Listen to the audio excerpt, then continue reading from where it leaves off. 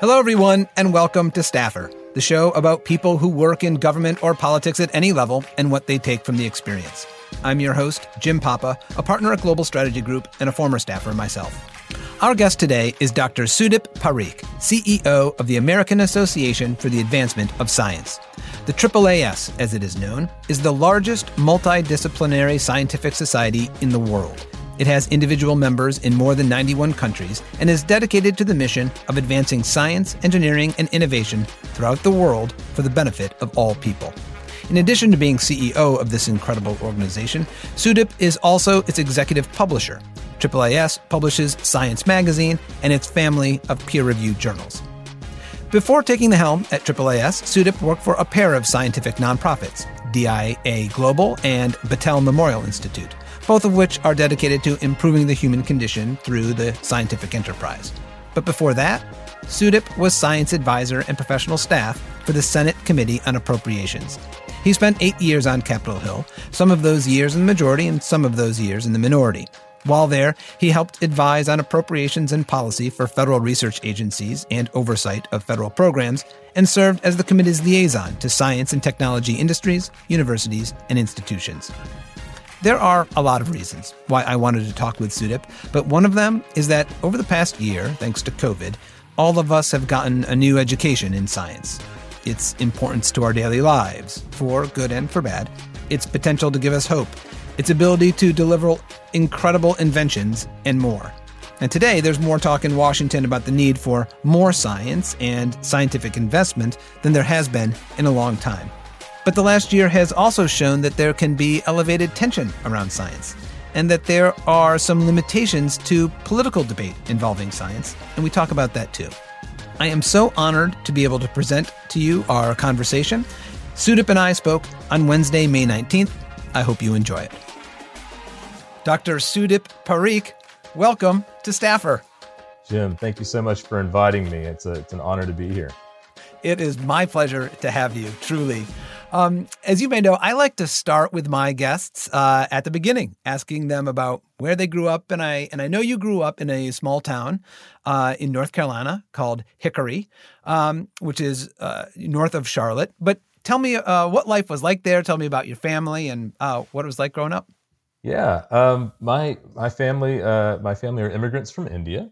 I like to say that I'm the product of special expert visas and chain migration. My uncle was a geologist who got recruited to work for the space program during the 1960s, and he then invited over the rest of his family, including my father. And so my father came from Mumbai and ended up in Hickory, North Carolina, and loved it. Right, from a city of millions to a town of thousands, and absolutely loved it, and put down roots there.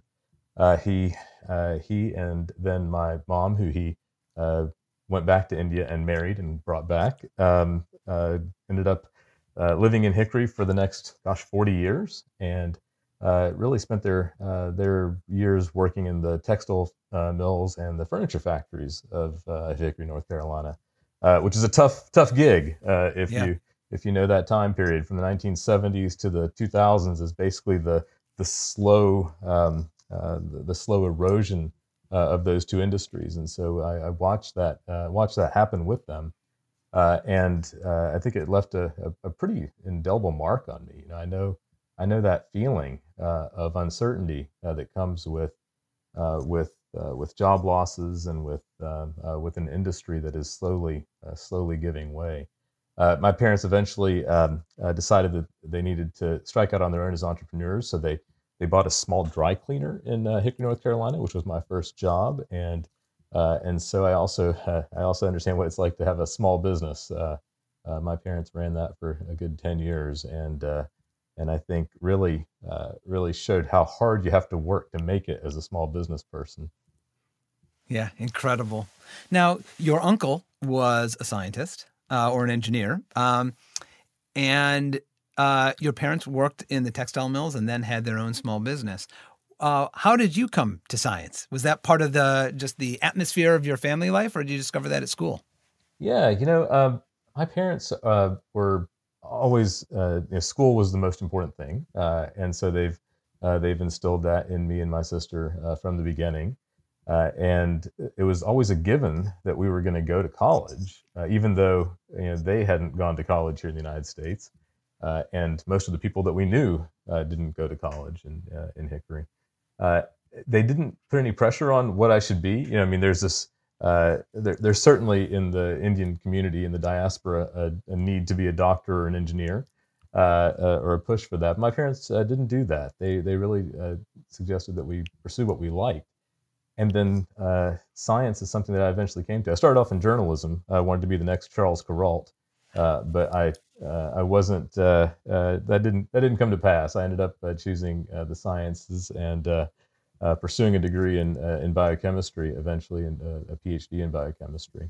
But it's something that I've loved. But that love of journalism didn't go away either. I still like my journalist friends.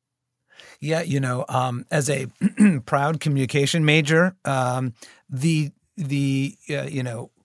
direction of students changing majors very rarely went from a communication-based major to a science-based major. We welcomed with open arms many of our engineering classmates into our major, but your pathway was a unique one.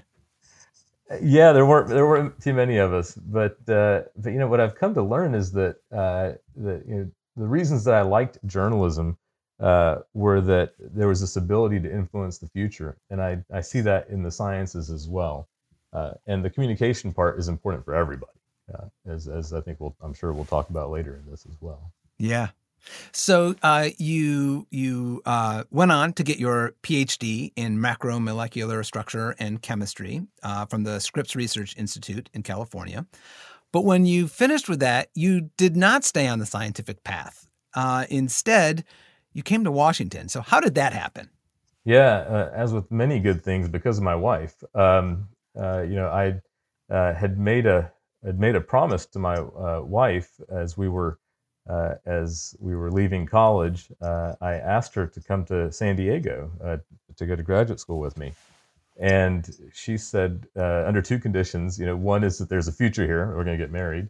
And the second is that she gets to choose the next city. And so then, 4.5 years later, when it was time to leave San Diego, I was ready to pursue that scientific focus in Boston, which is where, many scientists go for their postdoctoral training. And she reminded me that she gets to choose the next city. And she's a lawyer, and wanted to. Washington is a holy place for those who are lawyers. So we came here. I chose at that point to say, Washington. What do people do in Washington? There's some science here, but policy is a big deal. And so I decided that maybe this was a good time for me to at least check that out and see what it was like. And so I applied for something called the Presidential Management Internship, PMI. I think they've changed the name of it now to Presidential Management Fellowship. But it was a great gig. It gave me a small salary, and they sort of turned me loose on the campus of the National Institutes of Health, and said, "Go find something useful to do," and I did. Is that how it works? That is, you have to sort of craft your experience there? Yeah, so they had different kinds of PMIs at that time. There was something called the at-large PMI, which was the entire campus is open to you. Go and talk to someone about how you might be able to help them. Oh, wow. Yeah. And what did you work on? Gosh, lots of things. I started off at the Neurology Institute working for Dr. Jerry Fischbach, who was the director then, and that's when I learned about stem cells. And then I spent some time, I wanted to know what happened when a grant came into the federal government. So I worked at a place called the Center for Scientific Review for a 6-week period, or 3 months, I think. And then I got a chance to follow around the acting director at the time, Ruth Gerstein. So it was a real, just an amazing way to be introduced to science at the federal level. Yeah, that's incredible. Well, I imagine that served you well when you went on to work on the Hill. So how did you get from there to the Senate Appropriations Committee, which is, a pretty elevated place to be on Capitol Hill? Dumb luck. It was wonderful. A friend of mine who had also been a presidential management intern and had then been serving as a detailee on the Senate Appropriations Committee, was leaving there. He'd gotten an opportunity to go to MIT for an MBA, and so he was leaving the Hill to go do that. And the Appropriations Committee was looking for another detailee from the NIH.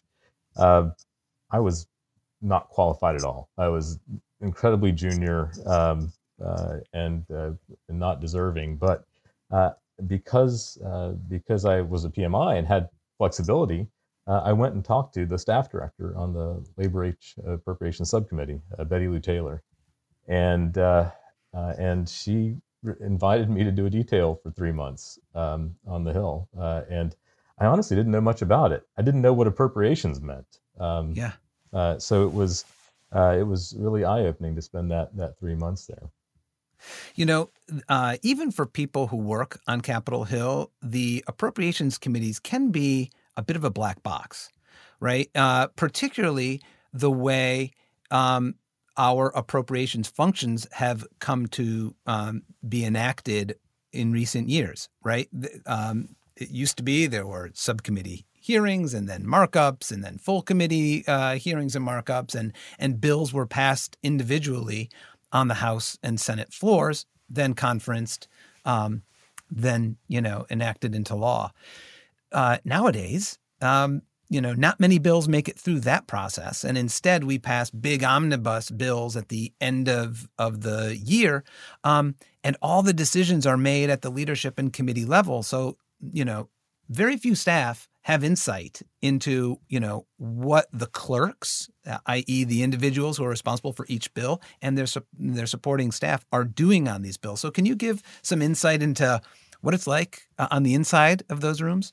It's remarkable. I have to say, when I got there, I really didn't know what the Appropriations Committee did. I didn't know what the process was. And the first thing I learned is that these are staff who've been there for a long time.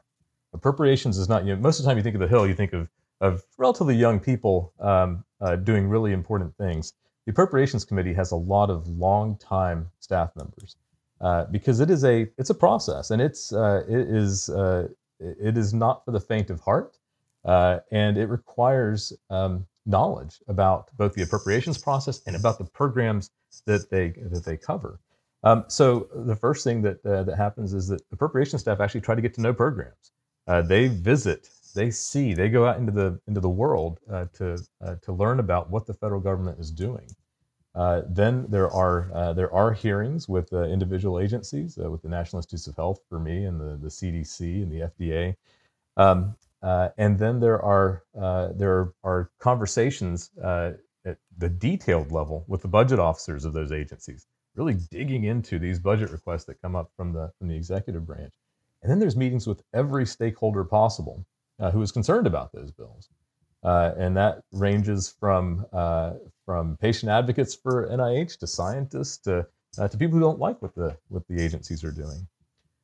And then it's a matter of starting these bills. What do they start with? They start with an Excel spreadsheet, right? These bills at their heart are an Excel spreadsheet of a budget, millions of dollars, thousands of line items that are for every program in the federal government. $1 trillion plus of discretionary spending, and making your way through that Excel spreadsheet and saying, okay, this number adds up to, for the Labor H bill at that time is about $150 billion. All these numbers have to add up to $150 billion. You don't have to get more than that, so it has to fit in there. And so so then as the majority staff, and in appropriations, it was very bipartisan. You started pretty early conferring with one another. And trying to write those numbers in a way that made sense for the Senate. And in parallel, the House is doing that. And then eventually, you start writing bill language around that Excel spreadsheet. And then you write report language for that explains it, and then also includes some of the work from stakeholders. But the real essence of the job is knowing those programs, negotiating with your counterparts on either majority or the minority side, and then, after you've passed bills in the Senate and the House, to confer with the other body and come up to something that we can all agree to. And for the 99% of those line items and the programmatic work, there's agreement. These are people who know these programs intimately. Yeah. And so a lot of that is happening. It looks very opaque, I know, from the outside. But there's a lot of understanding of these programs and doing good policy work. And then there's the 1 to 5% that are very political, very political. The Labor H bill had abortion language and had language around cloning and labor issues. And those are the ones that get put in front of members. You have a conference of the Big Four, and you work it out, and it's really a remarkable process that I think I left it being less cynical than I went into it. I was just amazed by the level of competence of the staff and even the members who'd been there for a long time on appropriations. The fact that now we're doing a lot of these things in omnibuses is some cause for concern. A lot of that work is still going on in the background and being done well, but it means that there are less people in the room making decisions at the end of the day, and I think that's bad for the process. Yeah. Well, to your point about the depth of expertise on a staff level that resides within the appropriations committees on both sides is something that I did not have the window into it that you had, but I certainly have shared that observation because that, to your point, the 95% of that spreadsheet, I mean, those are folks who really know those programs, gained over time, right? That expertise. But most of the rest of Congress is fighting over that 5%. And we rely on the staff to really be monitoring and directing resources in a way that's thoughtful year over year. And so to that point, we're actually, you were there during a time when I recall there being a number of things that were controversial, but also really important. You mentioned cloning, AKA stem cell research. Climate change was really becoming a major topic of discussion then. But one of the things that was also monumental was the doubling of the NIH budget. And that had been something that advocates wanted for many, many years. And you were there to see that executed over a period of several years. Can you tell us what that doubling of the NIH budget means to us today, since it's now 20 years that it happened? Yeah. In terms of what it means for us today, I often hear from people who are outside of the process, gosh, it'd be so much better if we could have 6% or 5% increase every year in perpetuity, stable, understood. And I keep telling people that that these moments, you don't get to choose them in terms of when appropriations grow. A whole bunch of factors have to come together, increases in discretionary spending, et cetera. And so, yes, after that doubling happened, things went into stasis for a little while. But the overall outcome in the 20 years after that doubling is that there were 12 billion more per year built into the baseline that was happening for biomedical research. Multiply that by 10 years, it's $120 billion of biomedical research that was performed in just the baseline level because of those increases during the doubling. And that is extraordinary. That's the reason we have the mRNA vaccines that we do today. Those are a product of the doubling. The research that was done to ensure that mRNA could be used in a way that didn't set off your immune system was done at Penn by two wonderful scientists, Katalin Kariko and Drew Weissman, and that was funded during the doubling. Some of the work on the vesicles that are used to actually deploy that mRNA vaccine, again, funded by the NIH. The Vaccine Research Center that was built on the campus that we always talk about, that was built during the NIH doubling. So thank goodness we did it.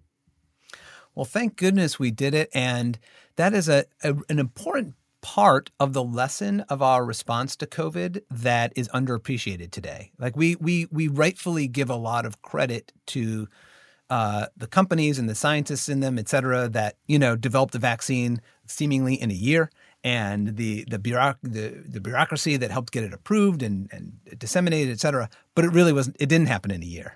It didn't happen in a year. It didn't happen in a year. But, we should be celebrating what did work in this. So that prior investment, but then de-risking. Operation Warp Speed had an effect, right? We de-risked for companies that, yes, we're gonna buy these vaccines from you when they're ready. and that takes a lot of pressure off. And then when Tony Fauci did an editorial for Science Magazine where he sort of listed the individuals who had contributed to the mRNA vaccine, and they are men and women. They are white Americans and Black Americans. They are immigrants. They are working in industry, working in government, working in academia. They are international collaborators. I mean, it is, we de-risked it. That's policy. That's Congress at work together with the White House. And it's science coming together. That part worked incredibly well. Where we fell down is places we didn't invest, right? We slowly let public health wither on the vine. And that showed in that a lot of our public health professionals at the state and local level didn't have the relationships with their political leaders that they would have had if they'd been well resourced. And that's where we did fall down a bit. And so, I think it's a real lesson in what we do well in terms of policymaking and what we haven't done well and what we should learn from. Well, and we may be on the cusp of another major investment in science. So Majority Leader Schumer has advanced a bill that until this morning was called the Endless Frontiers Act. I understand that he's just renamed it the U.S. Innovation and Competition Act. It would do a lot of things, but among them is create a new directorate for technology and innovation at the National Science Foundation. It would authorize $100 billion over 5 years for that new directorate, and it would provide some flexibilities to that directorate in terms of program management and personnel, et cetera. Having been right at the center of the last major investment of similar scale, what advice do you have for the policymakers on the Hill as they try to navigate this, which they're doing in a bipartisan way, to your point earlier, but there are still some challenges to getting the policy right? Yeah, it's an exciting time, Jim. In my 22 years here in Washington, when I talk about those factors have to all be right for that moment to come. That is it. They're all lining up. We see there's both scientific and technical opportunity. There is an economic imperative to this investment. There is a competitive imperative to this investment, and there is an ethical and moral imperative to this investment. And we're seeing it on all those fronts. The advice I'd give to the policymakers is that we have this opportunity that only comes around once in a generation. And if you miss it, here's the thing. Germany and the UK used to spend a lot more than us on research and development prior to 1945. And eventually what ends up happening is that, yes, we do pass them. And if you're in Germany, you might have said, well, we'll just catch up. But the fruits of that investment form this virtuous cycle where your economy grows, and so you can invest more. And eventually you can't catch up anymore. And that is make no mistake, we are in two really important global competitions. One is we're in a competition with time. Time is on there's some existential threats out there, whether it's climate change, whether it is other pandemics. We need to make sure that we have the tools that are going to be necessary from the scientific perspective to at least enable policymakers to make the right decisions. The second is we're in a global competition with China and India and our friends, Europe and elsewhere, who've seen the model of investing in science and technology to grow their economies and having that build their economies. They've seen it, they're doing it. And so we have to make sure that we're saying, okay, you know what, we're in the catbird seat. We are still at the bleeding edge of science. Let's make sure we're ensuring that happens. This directorate that we're talking about at National Science Foundation is a terrific idea. It shouldn't be at the instead of basic research. It's in addition to basic research, and that's very important. One thing that I'd be very careful about is that no country is an island. I mentioned my story of being an immigrant to this country, being the son of immigrants to this country.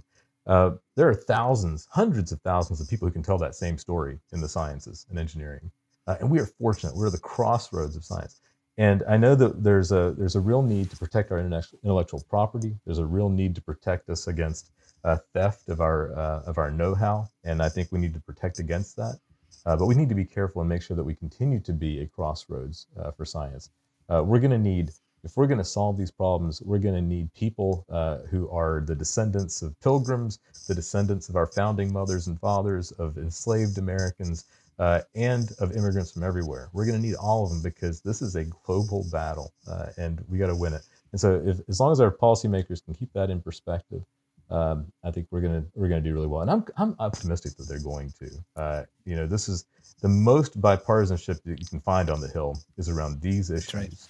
Right. And it's exciting to me. When I see a report from the House Republicans saying that we should be doubling basic research, when I see Majority Leader Schumer and Todd Young coming together on this bill and others coming together on this bill, when I see the House Science Committee and Congresswoman Eddie Bernice Johnson and Congressman Frank Lucas coming together, that is wonderful. That is exciting and wonderful, and I'm dedicated to not letting this moment pass. I am so happy to hear your optimism. I share it. But, there are some who look at the state of our policymaking in America and get frustrated, right? And say, the science is so clear. It's been clear on issue X, Y, and Z, and they don't get it. They intentionally ignore it or misrepresent it. And what's the use? Now, AAAS is the world's leading scientific organization. And among the many, many things it does, it places fellows, people with backgrounds in science and technology who want to contribute to public policy, inform it, shape it, et cetera. So what advice do you have for incoming fellows or people thinking about being fellows if they are skeptical of the impact they could have? Yeah, it's a great question. I mentioned that when I came to the Hill, it was by dumb luck. If you ask me the question, when did you get excited about politics? It was about 3 months after I got to Capitol Hill, right? It wasn't until after I got there and recognized what's possible by being involved in policy discussions. And that led to 9 years of being on the Hill.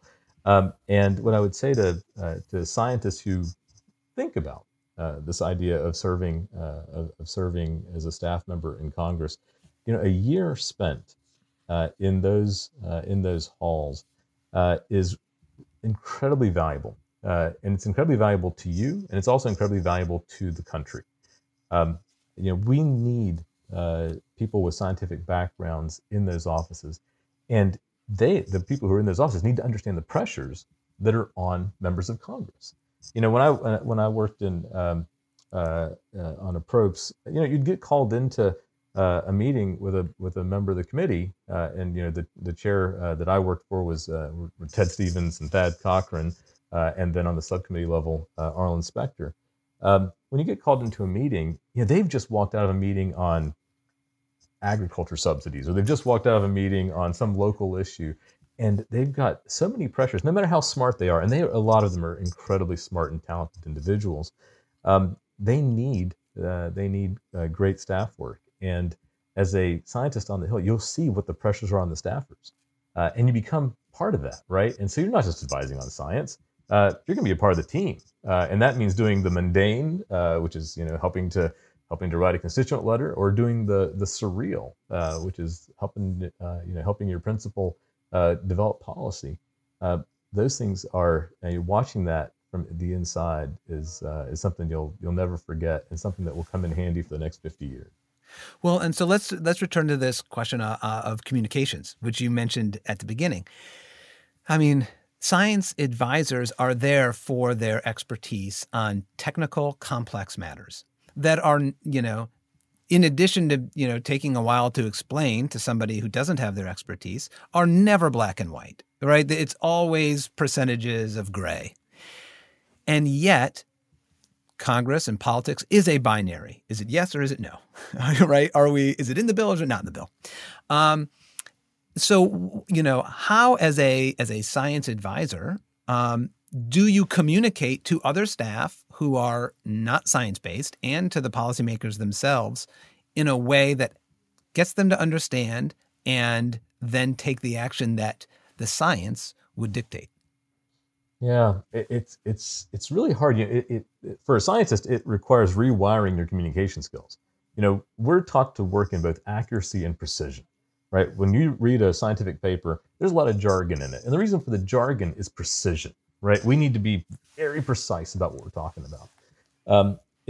What I've learned in policymaking is that the accuracy is much more important than the precision, because the precision is an enemy to understanding sometimes. And so when there is not enough time for precision, make sure you're accurate. Be able to come up with metaphors that make the point, and then help people understand the consequences. And then if they want to learn more about the actual science, give them that opportunity. But you got to get to the point, right? You got half a page to make your case or to make your argument. A story that I often tell is one of my first few weeks in the Senate. Senator Brownback of Kansas had offered an amendment to ban the creation of animal-human hybrids. He'd done this on an appropriations bill, which sounds like a great idea, right? We don't want centaurs running around. But the way it was written, because legislative language is a blunt tool. Might. Well, yeah, centaur might be a great idea. But legislative language is a blunt tool. And the way it was written, it would have banned recombinant DNA, which is like an incredible basic tool in the life sciences. And so I went to the cloakroom and was explaining to a senator who wanted to make a speech against this amendment, one of the managers of the bill. They wanted to argue against this amendment. And the senator said, well, give me an experiment that can't be done if this amendment passes. So I get, I'm excited. I'm starting to talk about green fluorescent protein and molecular biology. And the senator looks at me and says, that's great, Sudip, but give me something I can explain. And I realized I was given way too much. And so what I said was, look, there's this pretty obsolete experiment, but it's a fertility test where you take a hamster egg and you put it with a human sperm, and you're checking for motility and seeing if there's any joining, but nothing happens.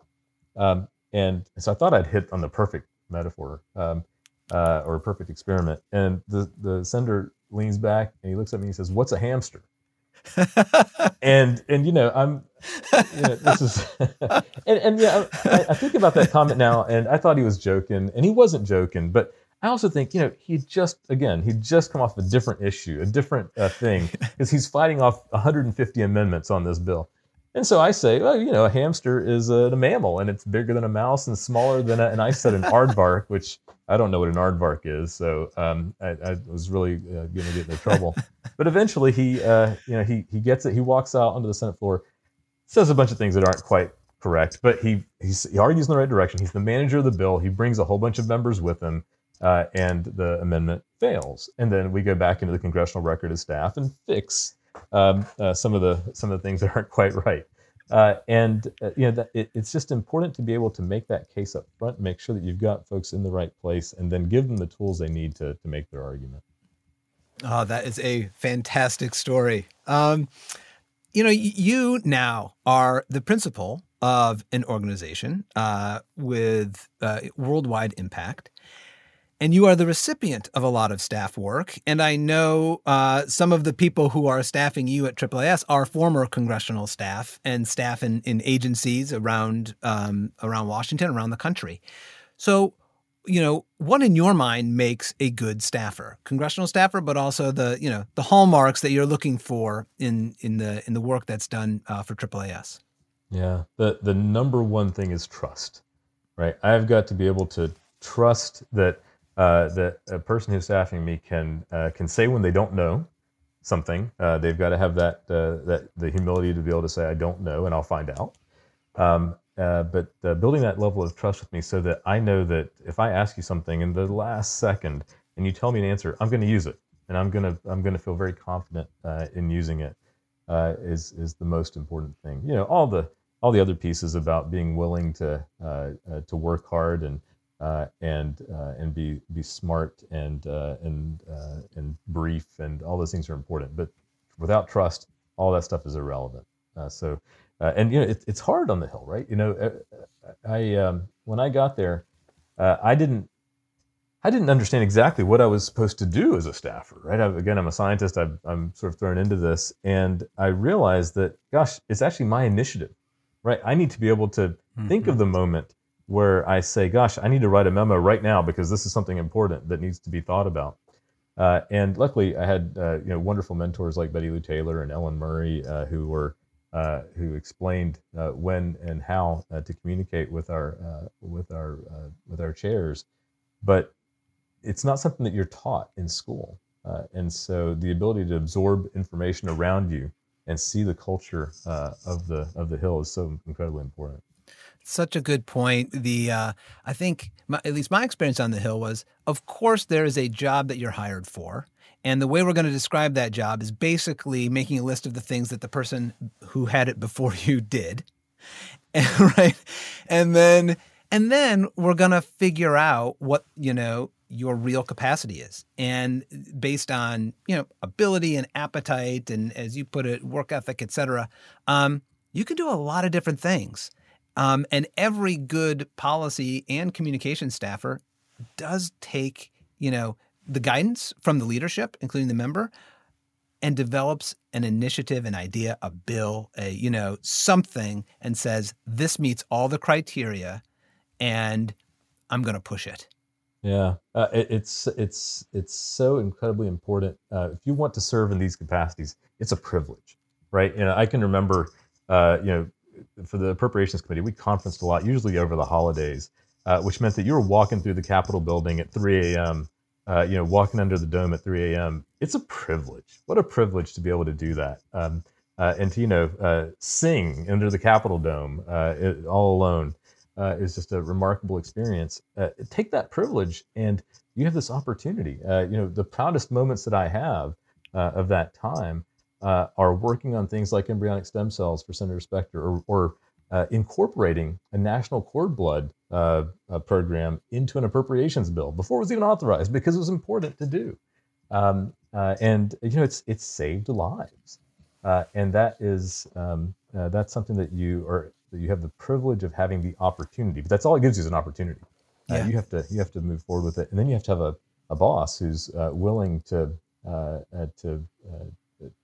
just take your idea and run with it, or just give you their backing. Because as a senator, really what you just need is their imprimatur that you're working on their behalf, and then you can make things happen. Yeah. You mentioned Senator Specter, and he was such an interesting senator from Pennsylvania. He longtime Republican, later became a Democrat.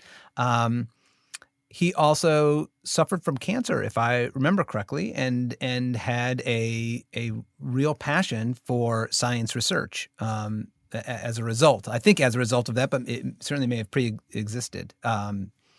So tell me about working with him. What was he like? And Senator Specter was extraordinary. I met him in the year 2000. So by then I think he was already a 3 or 4 term senator.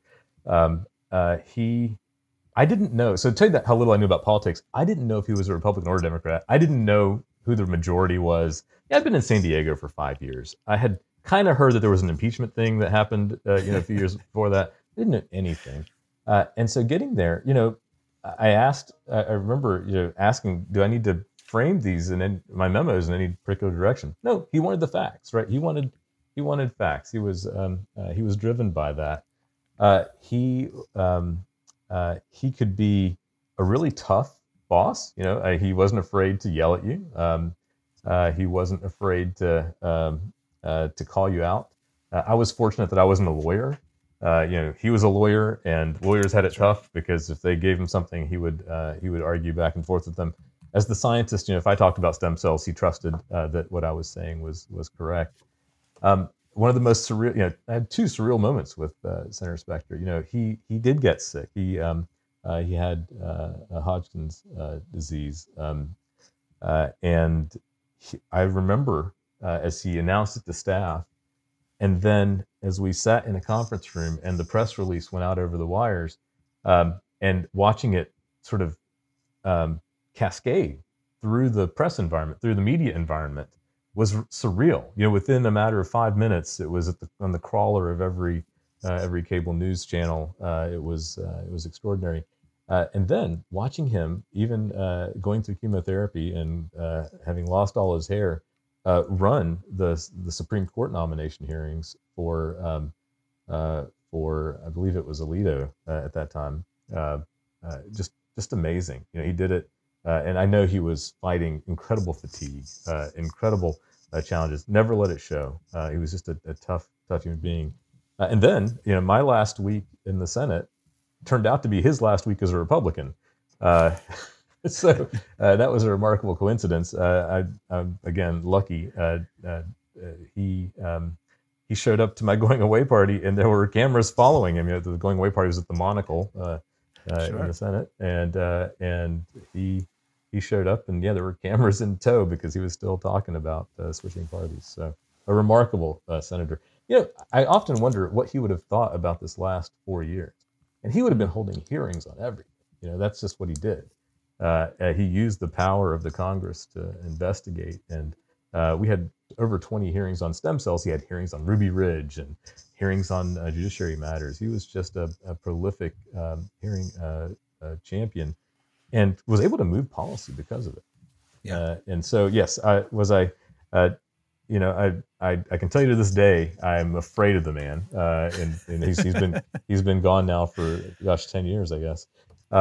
But incredible respect for him, incredible respect. And I was fortunate, again, I'd never heard of these people. I didn't know who Arlen Specter was. I didn't know who Ted Stevens was. I didn't know who Robert Byrd was, right? Robert Byrd was the ranking member on Approach at that time. I didn't know these people, and I got to meet them. And I've learned more and more about them. And, they all have their flaws, and it's easy to romanticize what the Senate was like back then. But Ted Stevens and Daniel Inouye were friends, and they were like brothers. And it showed in the work of their staffs together. Appropriations, it really was, people often say there were Democrats, Republicans, and appropriators. That was true at that time. But we passed bills unanimously out of committee, which I guess doesn't happen today. Yeah. So, I have a series of recurring questions that I like to ask. Before I get to them, however, I do have a question that is, I think, somewhat unique to appropriations staff, and that is something called the CODEL, which, for the uninitiated, stands for Congressional Delegation. Can you describe a CODEL, what a CODEL is, how they're used, and can you describe the best one you ever went on? Oh my gosh, so many. And people will say that they are a waste of money, and I disagree with that vehemently. So describe what they are. What they are is a congressional delegation, usually a member of Congress. Although with appropriation staff, we did them on our own, and they would 3 or 4 members would take a trip to China or take a trip to Germany and visit federal programs there, visit politicians from those host countries, get to know the world. And it was a learning experience for a lot of members, right? A lot of members have built businesses, they've been lawyers, but they haven't maybe traveled to these places and seen the work of even flying to Alaska and seeing the North Slope, flying to Alaska and seeing ANWR, traveling to Hawaii and seeing what's known as the Hansen's disease colony, leprosy. Those are extraordinary things that the federal government does. Seeing our polar stations down in Antarctica. So really valuable learning things. As appropriation staff, we had the ability to do that. And almost every recess, we tried to go somewhere to see something. And I am privileged to have been able to be all over the world. Probably the most exciting thing I ever did was go to Afghanistan and Pakistan and Saudi Arabia on one trip, looking at the effort to eradicate polio. For those of you who don't know, polio is almost eradicated from the world. We have eradicated smallpox, right? Public health is an amazing thing. When it works, it silently saves millions. Smallpox is gone, killed millions of people over the last centuries. Polio is headed there. It's endemic in like 6 countries, including Pakistan, Afghanistan, and India. And so we visited these countries because the United States, through our partners around the world, funds polio vaccine to eradicate this disease. And you may ask, why is it important for us to eradicate polio in Afghanistan? Because any place where it lingers means that there's a reservoir that it could come back to us. And we don't want that. And it's cheap. It's cheap to do so. So flying into Kabul in 2004, was a remarkable sight. You meet, you fly in a C-130, and there are 18-year-old Marines who are guarding that base, and you just think of how incredible their public service is, and just the incredible work that is possible by the United States government, but on our behalf as citizens of this country, and you see the power for good that we have. We still haven't. That was 2004. We still haven't eradicated polio. It's still endemic in 3 countries, but we're going to get there. I'm confident we're going to get there because people on both sides of the aisle support it. You never hear about it because it gets support. Yeah, right. Yeah, a great example.